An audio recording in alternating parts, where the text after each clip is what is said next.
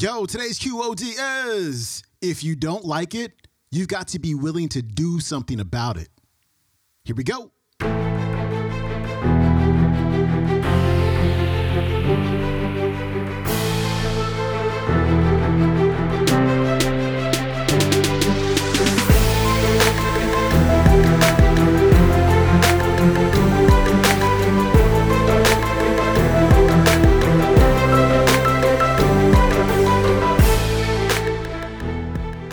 Welcome back to the Quote of the Day Show. I'm your host, Sean Croxton of SeanCroxton.com. We got Les Brown on the show for your Motivation Monday. And today, Les is going to talk about finding your purpose. He's going to talk about going through all the no's and no's and no's and no's and no's in order to get to the yeses. And he's going to talk about taking charge of your life. Because it's your life. You are responsible. Before we get to Les, if you have not signed up for tomorrow's free money class, sign up right now. Go to freemoneyclass.com. I'm going to show you how to crush your 2021 money goals. It's going to be amazing. One more time, that is freemoneyclass.com. Hope to see you tomorrow. Here's Les.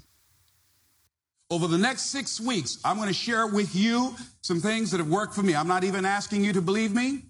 I'm not asking you to agree with me. All I'm suggesting is that as you look at your life, that as we begin to work and start building a strong launching pad, and this trail that I've been on, I said, if I can prove this with my life, I'm going to get a goal, I'm going to get a dream, I'm going to have a vision of myself that will take me out of my comfort zone.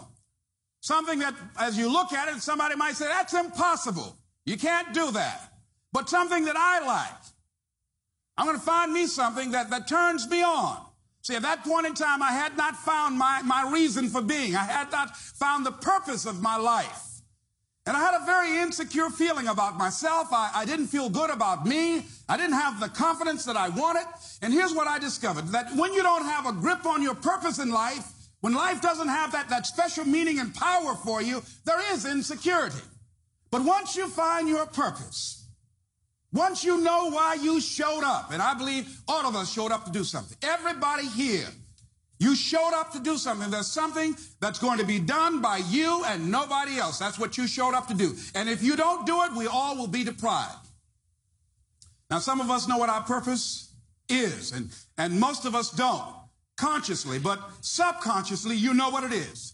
It's in you. You showed up with that in you. How do birds know how to fly from the north to the south during winter and no one ever gave them any navigational training or told them which way to go? How do they know how to do that? They showed up with it. I believe we got that in us. But through life, through the conditioning processes that we go through in life, we lose it. We stop listening to ourselves. We stop trusting ourselves. We begin to develop a limited vision of ourselves. We are born into a certain kind of mindset and we buy into it. And so most of us go to our graves, ladies and gentlemen, and we never ever discover our true greatness. We never discover the power and use what we have to literally create miracles in life. Now, what's the difference? I want to tell you about two men that I know. Two men that, one I knew because he's gone now, lost their jobs. Two of them laid off, worked the same place. One started going out looking for a job. Other one also went out looking for a job. Something came into play for both of them that happens to us every day. It's called eyesight and mindsight. Eyesight is what you see in your life. As I tell you, look into the future. What is it you want? What is it you'd like to create for you?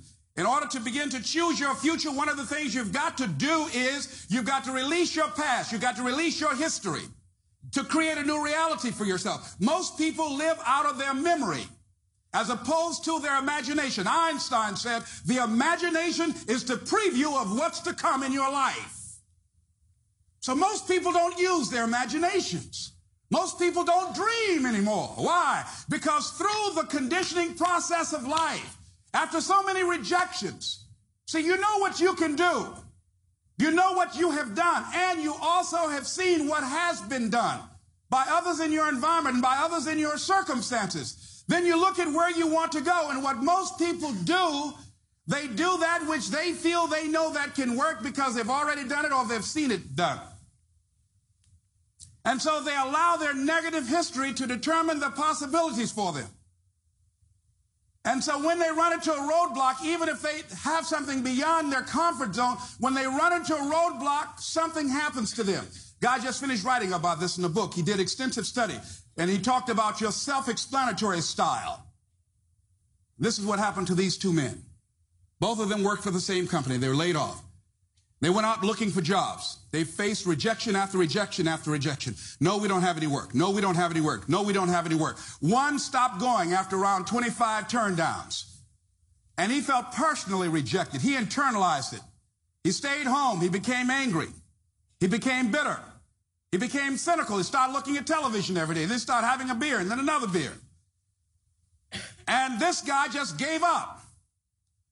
And his wife said, why don't you go and just try again? And he, look here, there are no jobs out there. And then he became argumentative and toxic.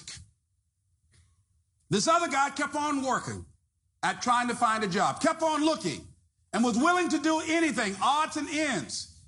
He just kept on going. Other guy stopped, stayed home, started feeling sorry for himself, became angry. Start telling anybody who would listen about his employer and how wrong they were. And start talking about how much money he lost, and that's all he knew how to do. And he became more and more depressed, more and more withdrawn, angrier and angrier and angrier. Then he started talking to other negative people just like himself, drowning himself in self-pity and sorrow and other toxic, do-nothing, hopeless people like himself. And pretty soon, one day he got up, after several months, about 2 or 3 months, and drove his wife to work. Said, look, I'd like to use the car today. She said, why? She was kind of happy, thought he was going to start going out looking for a job again. He said, yes, I am. Drove his wife to work, dropped the kids off to school, came home, drove into the garage, closed the door, left the car running, and took his young 37-year-old life. His mind sight told him, your situation is hopeless. And the fact that his wife was working and supportive of him really didn't mean anything. He felt less than a man because he couldn't provide for his family. He looked at his situation and he felt like he couldn't get out. There's no hope for him. He kept on reading the newspapers and listening to the television and other negative people, and he felt there was no way out. Other guy, around 5 or 6 months later, guy who kept on facing those no's and rejections and whose explanatory style told him there must be a job somewhere, someplace out here with my name on it. He kept on and he found one. 2 men faced with the same thing. Both of them saw the circumstances they were in exactly the same, but they interpreted and saw it differently. Your mind sight determines in many ways, in many cases, what you see as possible for you based upon what you've done and what you know has been done. And most people allow life to control them and their circumstances and people and events, just like the guy who took his life. As we begin to look at what we want, as we begin to look toward the future, here's what I'm saying and suggesting to you. That in order to begin to take charge of your life and to reshape your future, what's going to be crucial for you is to look toward the future, and every time you find yourself saying that you can't do something, putting yourself down, being negative about you and the possibilities for you, you've got to literally catch yourself. And you've got to affirm to yourself in the process, hey, no. I can make it. There's some way this can happen for me. You've got to remind yourself that you've got powers within you, talents within you that you haven't even reached for yet. That you've got to go outside of your comfort zone. A lot of things we say we don't like because we haven't even tried them. That once you give yourself an opportunity to try and to experiment with your life, to stretch, you'll find out you can do more than you can ever begin to imagine. Now, ladies and gentlemen, let me share something with you. I would not tell you this if I have not experienced this myself. I used to be in an audience just like you, hearing people talk, and I just, wait a minute, there was a part of me, there was a chatter. See, 87% of our self-talk, how we explain things to ourselves, is negative. That's been given to us by life. 87% of our thoughts are negative because we live in a negative environment. We think 40 to 50,000 thoughts a day, according to many psychologists. So in order to begin to create what you want, one of the things we're going to have to do is use some tools over the next 6 weeks as you work and begin to develop a different kind of mindset for you and your future, and to change that inner conversation and your thinking orientation. I guarantee you that you will change the results that you produce this year and all the years to come in your life. Now, I'm telling you this based upon my own experience. You know, I had Mike to come out in the audience. How many of you were in the audience when I used to come here 5 years ago, and I used to have my tapes like this in a rubber band? How many of you remember? Raise your hand. You used to see. And Jack came up stage one time after seeing me pursuing my dream. See, whatever dream you got, that dream, that idea, that has been given to you. Nobody's going to do that for you. Nobody's going to make Les Brown tapes, but Les Brown. That's yours. Nobody's going to open up your store, write your book. Nobody's going to open up your shopping center, your school, your daycare. Nobody's going to create your home-operated business. Nobody's going to heal your relationship. Nobody's going to come up with that economic renaissance idea, or the idea to begin to retrain our kids and create a new kind of concept and approach to education. Everybody showed up with something that's been given to you. You came here with something, and I think our goal and our challenge is to keep on till we find it. Find out what it is that you're supposed to do. And it's going to come to you at some point in time, but many times you got to experiment. You got to be willing to challenge yourself to go outside of your comfort zone and do some different things sometimes. That's where I was in terms of my job, in terms of my employment. I didn't like where I was, and so if you don't like it, you got to be willing to do something about it, rather than just saying, I don't like it. Well, what are you going to do about it? Just keep on whining? Life is not for whining and weeping. Life is for doing something.